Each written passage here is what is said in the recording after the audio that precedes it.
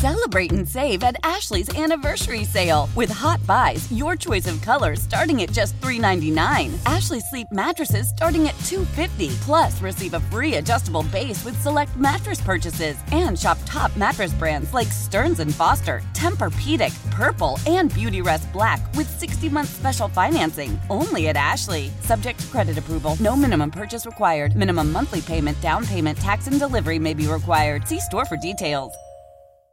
Old Man Winter here. If I had it my way, it would stay winter all year long. Short days, wind chill, black ice, and a good polar vortex. Oh, heaven. Wait, is it getting warm in here? Your cold snap is over, Old Man Winter. Spring has arrived. Spring. Spring is here, which means it's the perfect time to get away in the Hyundai you've always wanted. Visit the Hyundai Getaway Sales Event, where you can get great deals on all of our award-winning Hyundai models, like the tech-filled Tucson and Kona, as well as the spacious Palisade. Enjoy wherever you go with the peace of mind that comes with America's best warranty and 3 years or 36,000 miles of complimentary maintenance. But hurry in, these deals won't last. Add more joy to your journey at the Hyundai Getaway Sales Event.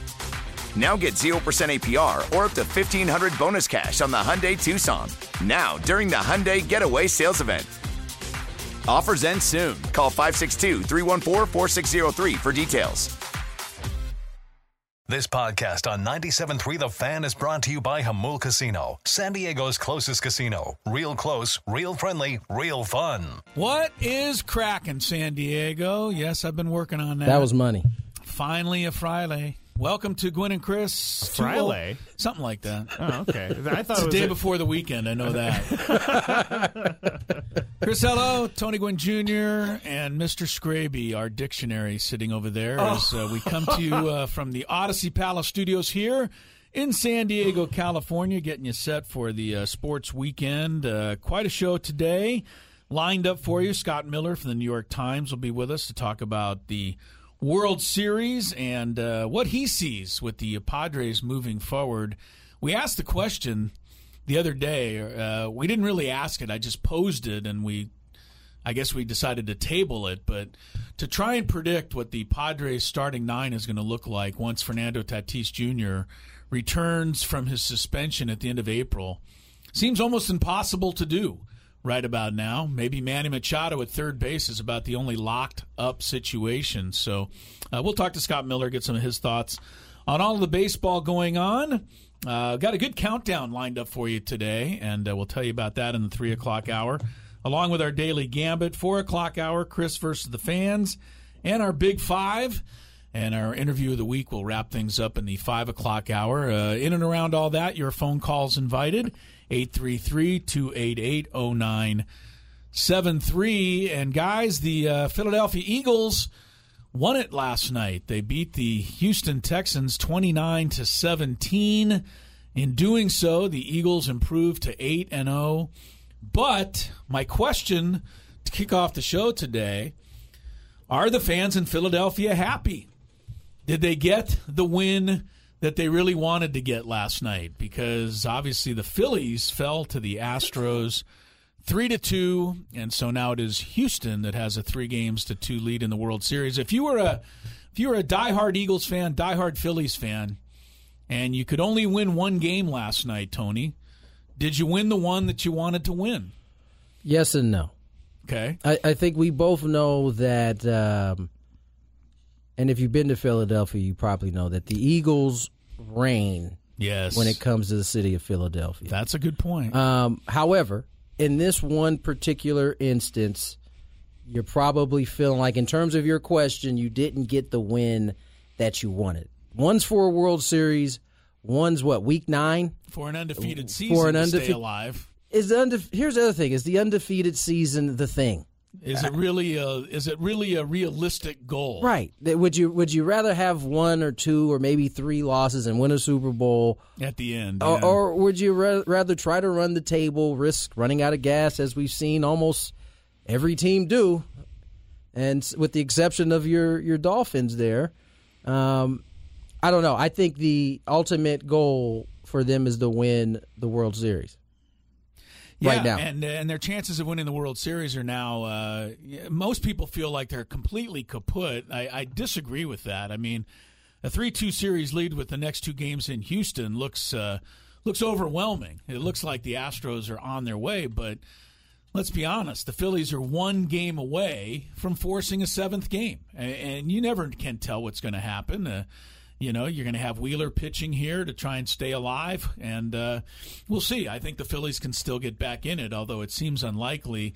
The game last night, I like the way it finished up last night, and the reason is because I love when defense wins you a ball game, and there was 2 great plays made by the Astros. One in the 8th inning, Mancini scooping that hard shot line drive down the first base line by Schwarber.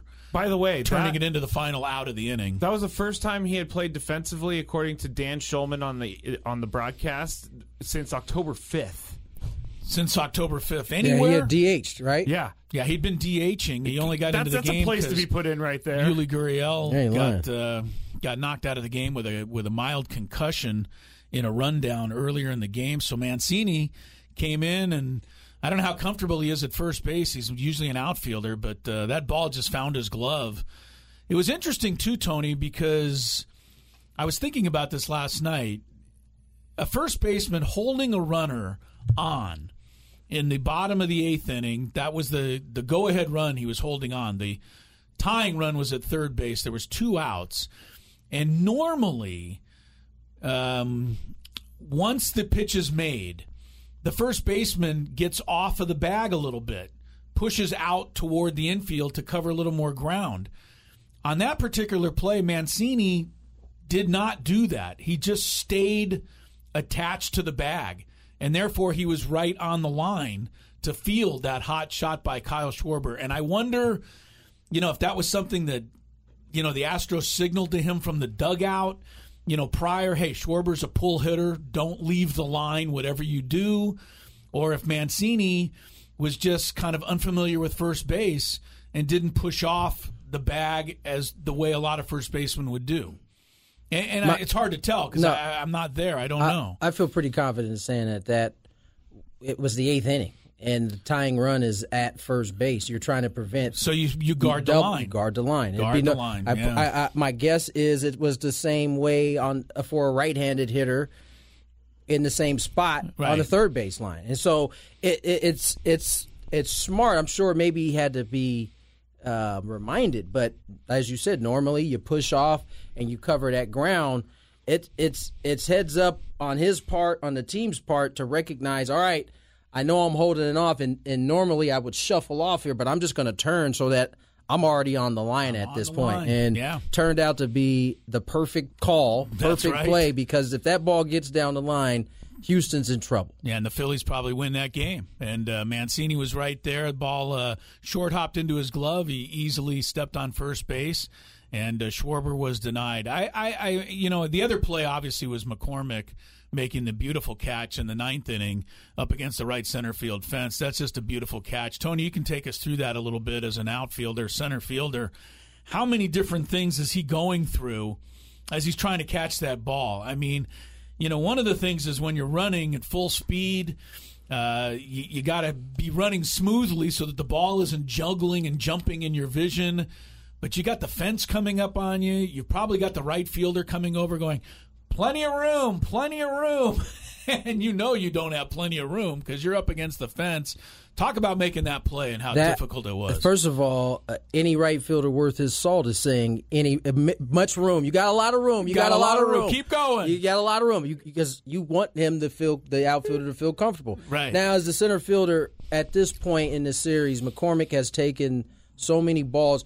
He probably knew off the bat that there was a chance to make the play. And all those things you said become true. Making sure you're landing right so the ball isn't bouncing. But for all outfielders, especially in this particular stadium, in that particular area. Played center field in Philadelphia. Yeah. There comes a moment where you have to be okay with the consequences of going into this fence. And it's not that you're going to hurt yourself, but you have to have zero thought of, man, this wall is here, let me brace. You kind of just have to be willing to crash into this wall in order to make that play without, it coming off your glove because maybe you pulled up a little bit, or all of those things come into play. And in that moment, because I've been there before, convincing yourself, hey, all right, here we go. we're running into this wall, and you either make the play or you run into the wall trying to make the play, but you're not bracing yourself for this.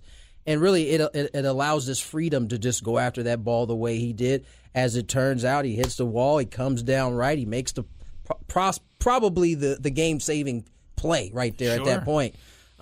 It was a phenomenal play by McCormick, because in that angle, that particular stadium, it's not easy. It's not easy. How fun is it for me, and maybe for you, Scraby, to talk to somebody who actually has been in that center field before, and probably run into that fence before, and be able to get a description of exactly what you're going through trying to make that play. Not many of us can talk to people who've been through this. I think of Aaron Rowland.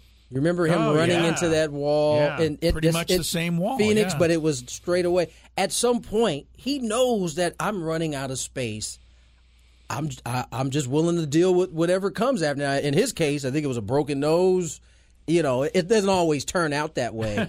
But there have been many outfielders that have been in that same situation and haven't been willing to quite 100% commit. And, most of the time, they don't end up making that play because of it. Do you think it would be different if it was a regular season game versus the World Series? It could be. Instincts take over. They really do, especially. I mean in that moment. I tell you what, if it was the regular season, same scenario, he's going to get that ball. I would think so. I would think even if you're taking fungos and fly balls, he's just running into walls. No, you don't run into a wall intentionally, but your instincts take over. You want to try to make that play. It was a great play by McCormick, and it did help save the game. Jeremy Pena had a big game for Houston with a home run and a couple of RBIs. Altuve came up with some big hits. Can we talk about Pena for a second? Yeah, let's talk about this guy. He's somebody that very few of us know a whole lot about because we don't really follow the American League, but that's where Correa was, and he left in free agency, and Pena comes in. What is he, 21, 22 years old? Had a fantastic season, hit 22 home runs. Won the Gold Glove, and he won the ALCS MVP. That's quite a few things to accomplish in your rookie season. Yeah, he just had his 25th birthday a couple months ago. 25th, okay. What's remarkable about him is not so much what he's doing; it's whose shoes he's filling. As a replacement, right? The one thing you could say about Carlos Correa is every postseason that they were in, he made a big play, big homer, almost pretty much consistently throughout his time in Houston.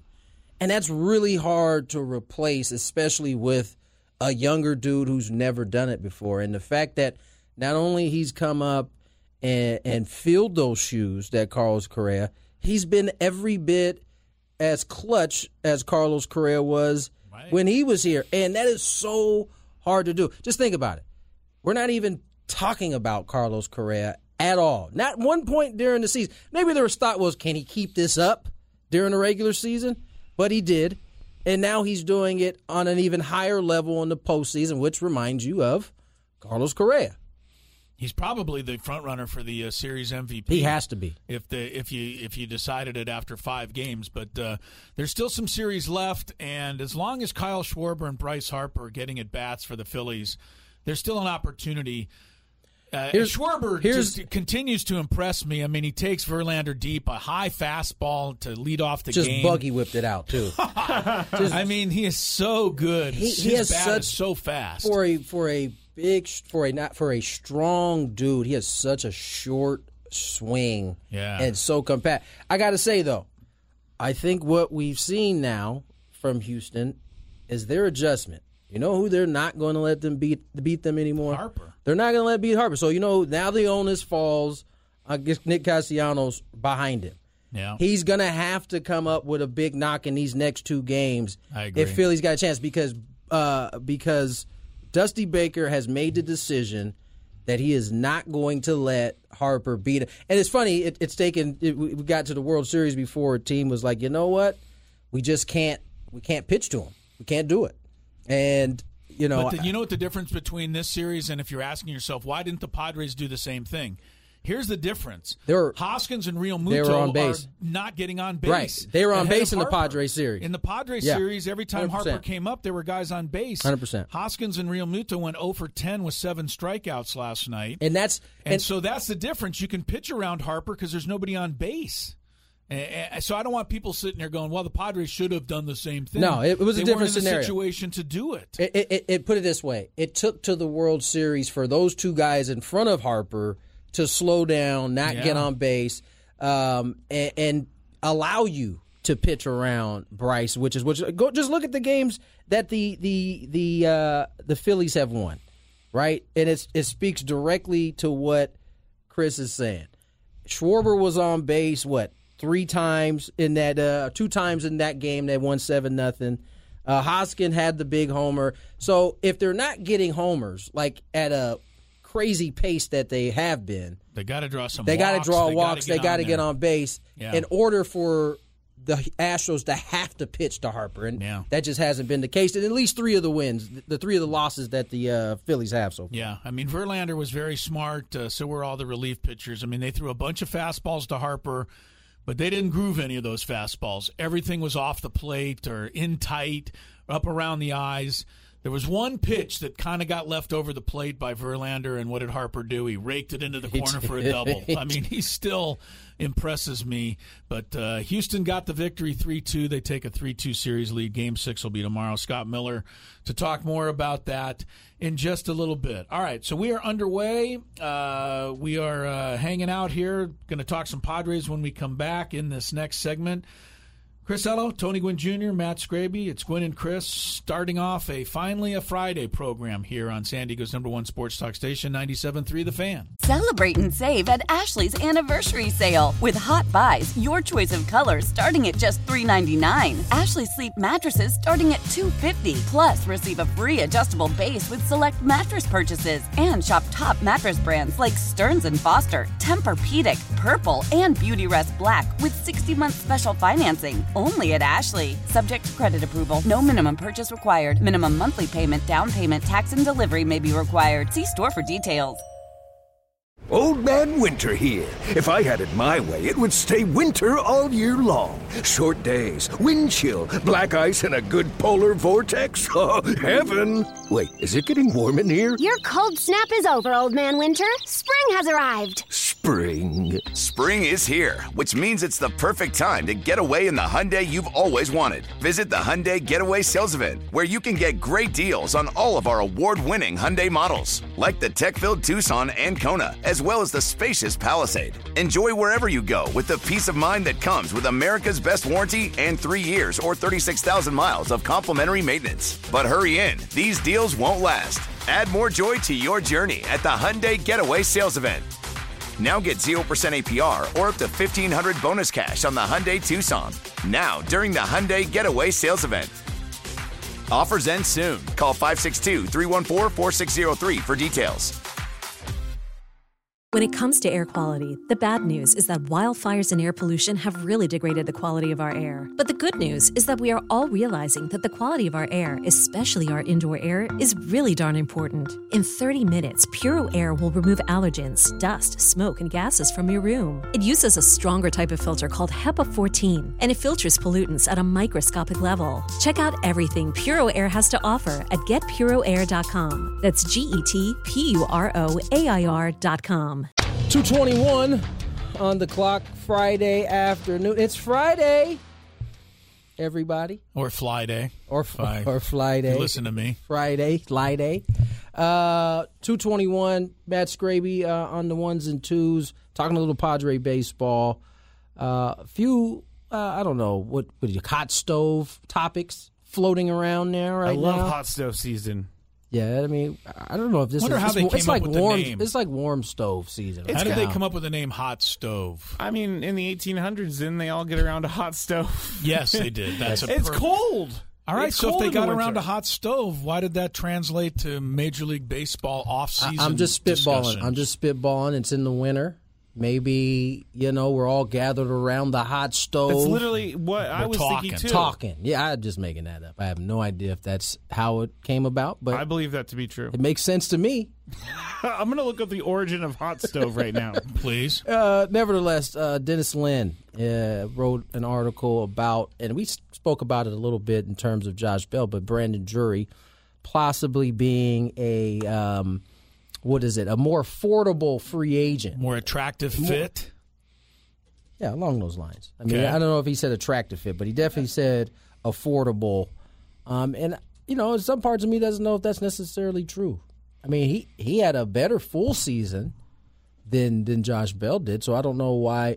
I mean, unless – and teams certainly do that, right? They could be taken into the entirety of their careers. Certainly, I think Josh Bell has had the better career to this point. Drury seems like a more attractive player just because he can play more than one position over Josh Bell. It's hard to really want Josh Bell based on what we saw from him in San Diego, but it's easy to want Josh Bell based on everything he's accomplished in his career. Yeah. He looks like a guy that mashes the baseball. He just didn't look like that here. And so that's the question. Padres have to figure it out. So that's the question, right? Are you looking at track record, or are you looking at the 2 months of season? What your eyes told you over 2 months. 2 months, yeah. and that may be why Drury is a cost effective. As that's the word that Dennis Lin used, cost effective. Another guy who I wonder in the role that they used him in could be a value is Will Myers. Yeah, I'm not ready to completely cut ties with Will Myers. He played a nice first base. Seemed to pick it up with the bat, from September on, and obviously you can use him in the outfield, DH. I think Will Myers is he's a guy that I would kind of like on my ball club. I just love his attitude, his kind of carefree way he goes about things. I think he's a pretty well liked player, and I think he's a contributing factor to what the Padres are doing. I don't know that they're going to bring back Will Myers, Brandon Drury, and Josh Bell. Yeah. I don't know if they're going to bring back even two of them. I don't know if they're going to be able to bring back any of them. So that's why it makes it so difficult to really be able to forecast exactly what the Padres starting nine is looking for, or going to look like, especially once Fernando Tatis Jr. comes off suspension. I think everybody's pretty much set with the fact that Kim and Cronenworth will be the double play combination on opening day. Manny will be at third base. Soto will be in right field. Beyond that, there's some question marks because we don't know if Profar is going to opt out, although it sounds like he is going to opt out of the deal according to everything we've been reading. So you don't know what's going to happen in left and Grisham in center and first base we just talked about. But when Fernando comes back, it makes it a whole lot tougher to try and figure out where everybody's going to be playing because you don't know where they're going to put them. It's a good problem to have, but it nevertheless is going to be difficult to iron out. I'll read you what the last little bit of Dennis Lin's article says. It says, what should be the Padres' level of interest? Decent. Drury authored an impressive resurgence in 2022, and his most marketable quality, his ability to hit the ball over the fence, is what the Padres' offense needs most. Bringing him back should not cost nearly as much as a potential reunion with Bell, and Drury at this point projects as a more useful player than an older Myers. Here's what the last bit says. It says, if a reunion does end up happening, expectations should be tempered. Outside of Great American Ballpark this season, Drury logged a 746 OPS at Petco Park. That number was 562 in a sample of 95 plate appearances. He is again a big league regular, but relying on him to be an everyday player might be a stretch for a team hoping to win a pennant. One thing about Drury is you have to look at his career, too, Tony. You're right. He had 28 home runs last year, 20 with the Reds, 8 with the Padres. That is double his career high. 16, well, almost double, His career high was Arizona in 2016. I think that was his first year, too. His first full season. year, yeah. Then he hit 13, and then he's had injury issues. He had a 15. But 28 was a huge jump, and I think it's fair to point out that he was playing in the Great American Ballpark, which is so hitter-friendly and had much better numbers in Cincinnati. So the Padres have to crunch all this stuff and figure out exactly what's going to be best. And, I still think there's a chance, even though your point is so valid, why would you move Kim and Cronenworth out of position? I still think it's possible that they don't get any of the first basemen, and they end up putting Jake on first and Kim at second and Tatis at shortstop to keep him happy. I think that there's still a very good chance that could all take place. The other idea that has been thrown out there is moving Fernando to first base. Now, I don't know how viable that is. I don't know that you'd move an athlete like that to first base, but it is an option. Oh, and listen, it's not a guarantee that first base and the footwork that it requires becomes something that is easy for anybody. Yes, for as that a softball regular at first base, I don't want everybody to think that any schlum can play first base. Well, I can play first base. Again, no, you've stood over there. I have not. I have played a great first base. I may not be able to catch can of corn pop-ups, but I can dig out a ball. You've been over there just standing? No. Taking up space? No, Chris is pitching, and then he yells at me when I'm trying to catch when you the drop pop a pop fly. Okay. Chris just rolls his eyes and turns his back on me. I'm sorry. They expected you to actually catch the ball. I agree. I should have caught the ball, but I play a great first base. Wait, time out. I don't think you qualify as great. My first how base can you not catch the ball and still be considered a great first baseman? I can't catch a pop fly, but I can dig out some low throws, and I can stretch. How many low? Chris has seen me catch a ball before. Can he stretch, Chris?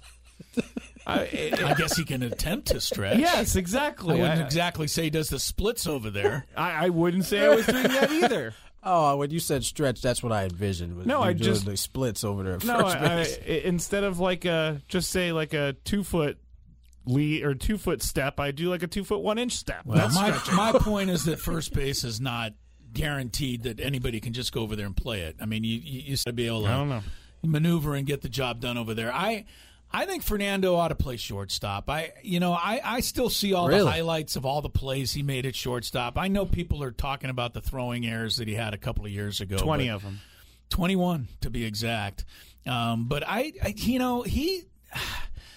to me, he's still an acrobatic player at shortstop. I mean, he's athletic and comes up with some remarkable plays that I didn't even see Kim. Kim was steadier, but Fernando's spectacular, and if he gets his arm, together and stops making those throwing errors, and that's an if, but I can certainly live with Fernando at shortstop. I think people are forgetting how good he was there, based on the fact that Kim was so solid this year.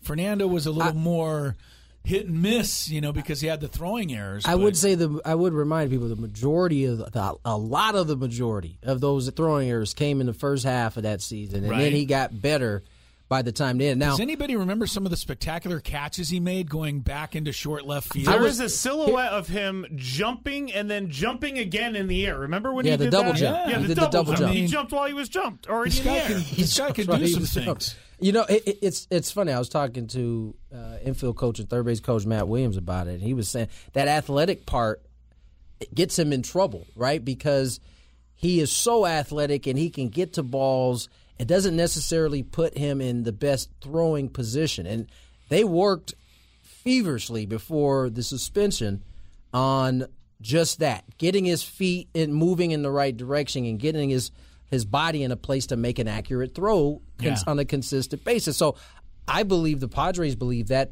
whole thing is fixable. It's a fixable issue. I don't think the Padres have turned the page at all on him playing short. It would just be really hard. Now, it's a little easier, I think, without a Gold Glove attached to your shortstop that's there right now. Kim didn't actually win the Gold Glove. He didn't actually win it, so I think it becomes a little bit easier. But certainly, I agree with you, Chris. I think Toddy is more than capable of playing the shortstop position. It's just a matter of if you're willing to give him time to get to where he needs to be. Because remember, he's going to. The good part is he'll be showing up pretty early in the season now, right? I mean, April 20th is really really early in the season, so he'll have that time. So we were talking about the hot stove, and before we get a break, I wanted to give you the origins of the hot stove. From MLB.com, they have a definition. In the early days of baseball, hot stove season referred to an actual baseball season, the hot stove leagues, in which Major League Baseball players would stay in shape by playing baseball in their hometowns while staying warm with actual hot stoves. We had part of it right. So they brought hot stoves into the dugout? Yes. The term soon expanded to become a kind of predecessor to the water cooler. On a cold day, fans would gather around the hot stove to discuss their favorite team. All right. So I'm gonna go. It did have something to do with baseball. It did have to do with winter and trying to stay warm. Boom. Let's go find the hot stove to talk over, guys. Let's get to break. When we come back, Scott Miller will join us. We'll talk more Padres and some of this World Series that I'm sure he's enjoying right now. More Gwen and Chris on the way. Love the flexibility of working in all sorts of places? Well, working on the go seamlessly requires a strong network like T-Mobile. We have America's largest 5G network, so whether you're on a video call at the park or uploading large files at a coffee shop, we have the 5G speed you need. Whatever takes you on the go, T-Mobile's got you covered. Find out more at T-Mobile.com/network today. Coverage not available in some areas. See 5G device coverage and access details at T-Mobile.com. After the end of a good fight, you deserve an ice-cold reward. Modelo is the mark of a fighter. You've earned this rich golden lager with a crisp, refreshing taste. Because you know, the bigger the fight, the better the reward. You put in the hours, the energy, the tough labor. You are a fighter, and Modelo is your reward. Modelo, the mark of a fighter. Drink responsibly. Beer imported by Crown Imports, Chicago, Illinois. Hey, Rob Bradford here. I have set out on a mission with my good friends at FanDuel to prove what I have known for some time. Baseball isn't boring. So join the revolution. Subscribe and soak in Baseball Isn't Boring. Listen on your Odyssey app or wherever you get your podcast. You'll be glad you did. Set to join the program here. 2:38 is the time. Welcome back to Gwen and Chris. Scott Miller now with the New York Times, but one of the great baseball writers that we have out here. And Scott, you're on with Chris Ello from San Diego. And Tony Gwynn Jr., also from San Diego. How are you? Did you fix his phone? Now try. Scott, are you there? Hey, guys, I'm here. I can barely hear Chris. It sounded like you're in the room 2 rooms over. That is very rare because I talk now really, really loud. Okay, good. As you've known over the years. As I like to say about Scott Miller, we both came up as sports writers in our careers, worked together at the L.A. Times here in San Diego, and Scott proved that he could be a sports writer and still is one. I had to find something else to do. So here we are. We had some fun back then. That's how it all works. A lot of fun back then. Yeah, we had some good days. Scott, World Series, give me your thoughts through 5 games. I don't know. I think a lot of people feel like the Phillies are done now because they would have to go to Houston and win twice, but they've been doing crazy things all postseason, and, it's not like the Astros dominated last night. They got a couple of great defensive plays at the end to win. Where do you think we go from here? Yeah, I mean, coming back to Houston, I really like Framber Valdez. He looked great in Game 2. I'm not so sure about Zach Wheeler. We could get Zach Wheeler that is on his A game, or we could get Zach Wheeler that looked a little bit tired and a little bit off in Game 2. I think Houston wins. It's been very interesting. There have been some interesting twists and turns. I thought going in, Chris, that Houston was the better team, top to bottom. Going in, I kind of had it in my mind, Houston in 5. Obviously, we're going into Game 6 tomorrow, and we've gone from all of a sudden the Phillies were up 2-1, and you wondered about that whole team of destiny thing. I mean, we saw how good they looked against the Padres, and then they kept the mojo going. But I think Game 4 really turned things. Christian Javier was just unbelievable. I mean, that's talk about a hidden weapon. I mean, the combined no-hitter that he threw the first 6 innings, he looked like a Game 1 starter, looked like an ace, and I'm sure he will be, before he's done. I can't believe they didn't start him before Game 4, but I thought that turned the series, and now once we got through that, and then Houston won last night, I think they probably, if I had to guess, they're going to take care of it and finish things in Game 6 tomorrow night. It's the one reason why, one of the many reasons why the Astros are favored. They have as deep of a starting rotation as anybody that was in the playoffs. I want to ask you a little bit about Jeremy Pena because he's having an unbelievable postseason. He's really put it together all year. But I think it's more important to highlight the shoes that he's filling. Yes. in Carlos Correa. Just talk a little bit about the job he's done, not only in the regular season, but in this postseason. Yeah, I mean, that's kind of why Houston is here, right? Not just Jeremy Pena specifically, but that how impressive Houston is. You go back to 2017 when they won the World Series that, everybody agrees was a tainted World Series. That was the year of the sign stealing and the big elaborate system Houston had. But you go back to 2017 and you check out that roster and look at who left over the next few years. George Springer was such a huge part of that team, and he goes and signs with Toronto. Garrett Cole was such an instrumental part of that pitching staff, and then he leaves and he signs with the Yankees. The names that have left, have been on and on and on up to last year when Carlos Correa left. And, here he is, he signs the 30-some, the $1 million a year deal with Minnesota. And then now he opts out. He's looking for that kind of money again.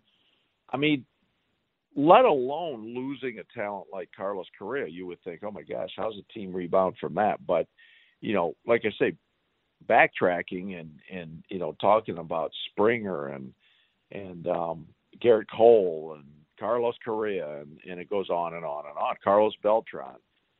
And here we are, 6 years later. The Astros have played in 6 consecutive league championship series. They've now been to the World Series in 4 of the last 6 years. They're in the catbird seat right now to win it. And, I mean, the talent they continue to produce from pitching to the position players. And Pena took over for Correa, this year. And he's been terrific, both in the field, offensively, defensively. I mean, he hasn't been as flashy as Correa. I mean, God forbid, he's in his first year. I mean, but Pena, it's not like he's a 40 homer a year hitter or just one highlight play after another defensively, but he's so good in every aspect of the game. And the Astros haven't missed a beat without Correa. And, you could probably argue because Pena is making so much less money and they're able to allocate the money they're paying to Correa in different areas of the roster, that Houston's better off without Correa, which, we talked about this in spring training, it would have been insane. It would have said, well, wait a minute, you mean to tell me this upcoming year Houston's going to be better without Carlos Correa? But they are. And Pena, Dusty Baker had the great line about him going into the playoffs. He's talking about his background. Pena's he's a smart guy. He grew up in this country. His dad, Geronimo, played a little bit in the major league, so he grew up with a little bit of major league pedigree. He went to the University of Maine, and that's where Dusty's line came in. Dusty's like, I don't know too many Dominican dudes that went to the University of Maine to play baseball. I love that. But Pena, he was the American League Championship Series MVP against the Yankees, and he very well is going to end up winning the World Series Most Valuable Player. I mean, I think if Framber Valdez steps up big tomorrow night, I think Framber would. He very well may win it too after his Game 2 performance, and then if he steps up again tomorrow and pitches him to the title.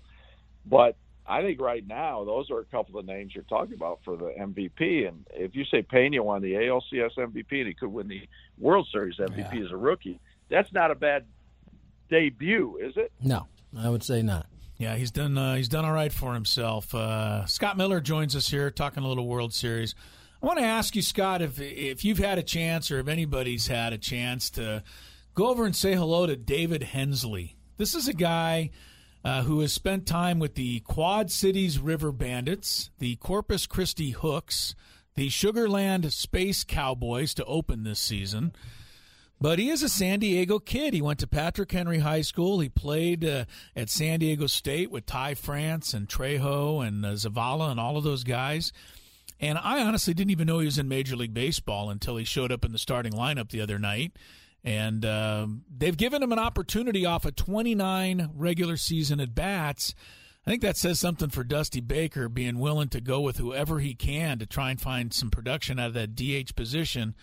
But with all of the superstars in this World Series, little local kid done well, David Hensley, finds himself in a whale of a spot right now. He's got a chance to get a ring tomorrow night. Yeah, how about that? To answer your question, Chris, no, I have not had a chance to say hello to him yet. Hopefully, before this thing ends, I will, especially being, as you said, the local kid angle. But, yeah, it is. The fact that there's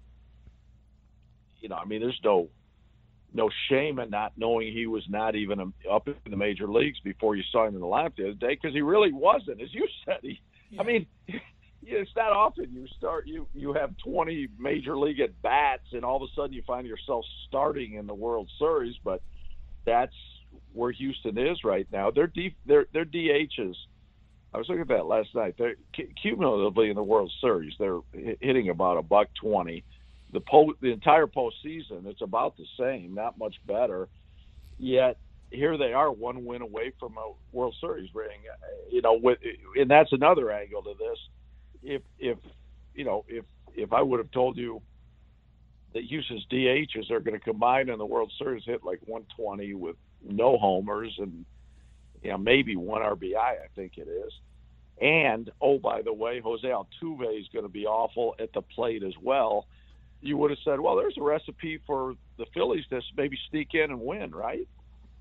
But, that what I just said is all true, and yet Houston, on the strength of this pitching staff that just, is so deep, both the rotation and the bullpen, that, Hensley can start as DH, and they cannot get much production from DH, and they can still win. But, we'll see if he gets another start tomorrow night. But to be in that position is on this team is just phenomenal. Last one for me, Scott, and you kind of mentioned Dusty. I think around baseball circles, Dusty is loved. Has Houston now started to understand the value of having a manager like Dusty Baker at the helm? Because it seemed like when they brought him in, it was kind of a patchwork thing, and then he messed around, got him to a World Series, and here we are again in the same spot. I would expect that this is a job that is his until he doesn't want it anymore. At this point, where are we at with that? Yeah, it seems that way, Tony. That's what I hear. I've heard some chatter that he'll be back next year. I think he wants to come back, and it looks like he will be back. And this is second year with Houston, or I'm trying to think. I think it's his third year, because I think he had the pandemic season. Yeah, you're right. He did. So I was going to say, he's been in 2 World Series in 2 years, but it's like 2 and 3 or something like that. But whatever, back-to-back World Series. To get this team in position to win. And, it's interesting because you're right. Dusty is one of the most beloved figures in the game. And by the way, after Andy Green was done in San Diego, he right around that time, he was out of work after after the Washington Nationals let Dusty go. And I know, there was talk he wanted to manage, and he was hopeful at one point. San Diego he was interested in, but the Padres didn't interview him. They were in a different position and looking at different things at that point. They the younger manager type, but Dusty's a survivor. He keeps coming back, and Houston really. It was a smart move by owner Jim Crane, because the Astros they were the most hated team in the majors, by fans, by rival players, by rival organizations, because of the massive cheating scandal. And, so on the other end of that is when Jim Crane, the owner, fired A.J. Hinch as manager and fired Jeff Luhnow as general manager.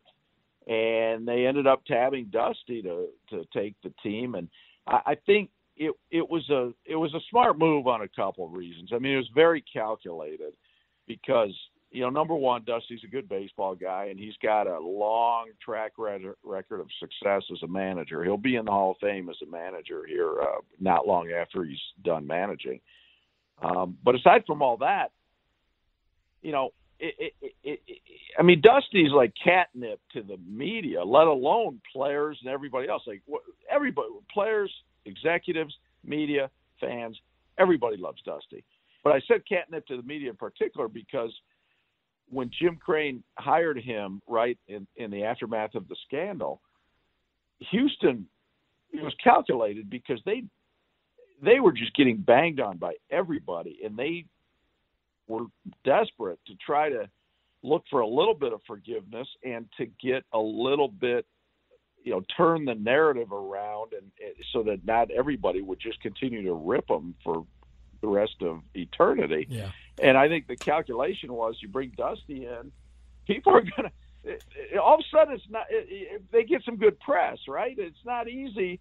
It's like, the Astros cheated. They're scum. They did. It was unbelievable what they did. Like, oh, but wait a minute, Dusty's here. So, well, we'll give him a chance, and they've got some better publicity than they probably would have and should have over the past few years since then. I'm not saying everybody all of a sudden has forgiven Houston and loves Houston. I'm sure you guys in your own circles right now, as Houston makes its run, I'm sure you guys both have plenty of friends that are like, man, because I hear it all the time from my own.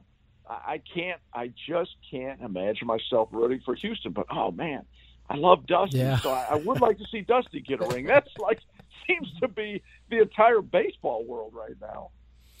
Well, Dusty, this is his 12th postseason as a manager, and he's still looking for his first World Series championship. As a manager, he did one with the Dodgers as a player back in 1981. So don't totally feel sorry for Dusty Baker, but you're right, Scott. A lot of people will be cheering for him over the weekend. Thanks for everything, as always, Scott. Great talking to you, and enjoy the rest of the series.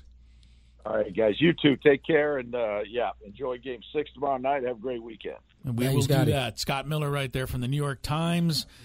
And, Dusty Baker. I mean, it's interesting. You wonder, he started with the Giants, Dusty did, in 1993.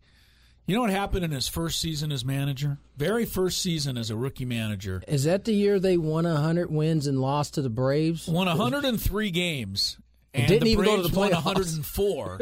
And the Giants didn't make the playoffs because there was no wild card teams. That's crazy. That was his first season as a manager.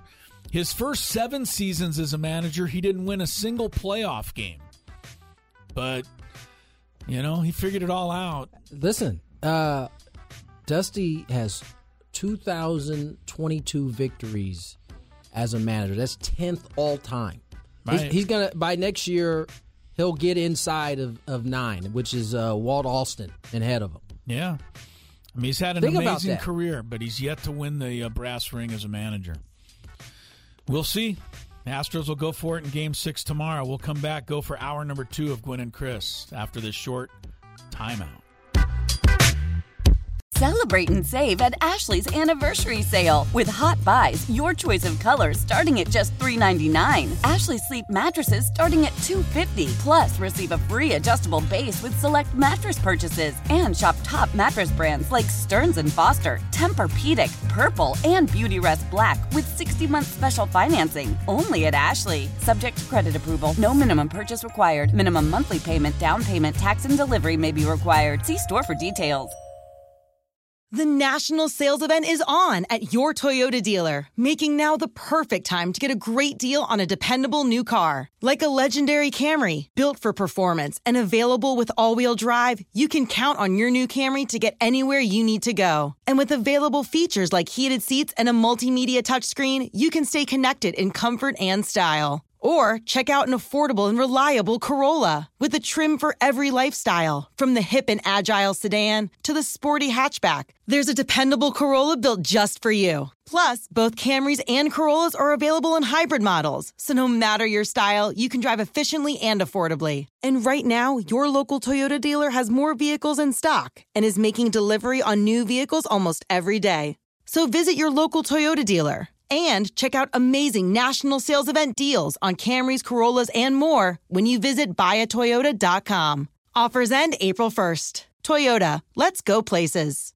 Old Man Winter here. If I had it my way, it would stay winter all year long. Short days, wind chill, black ice, and a good polar vortex. Oh, heaven! Wait, is it getting warm in here? Your cold snap is over, Old Man Winter. Spring has arrived. Spring. Spring is here, which means it's the perfect time to get away in the Hyundai you've always wanted. Visit the Hyundai Getaway Sales Event, where you can get great deals on all of our award-winning Hyundai models, like the tech-filled Tucson and Kona, as well as the spacious Palisade. Enjoy wherever you go with the peace of mind that comes with America's best warranty and 3 years or 36,000 miles of complimentary maintenance. But hurry in, these deals won't last. Add more joy to your journey at the Hyundai Getaway Sales Event. Now get 0% APR or up to $1,500 bonus cash on the Hyundai Tucson. Now, during the Hyundai Getaway Sales Event. Offers end soon. Call 562-314-4603 for details.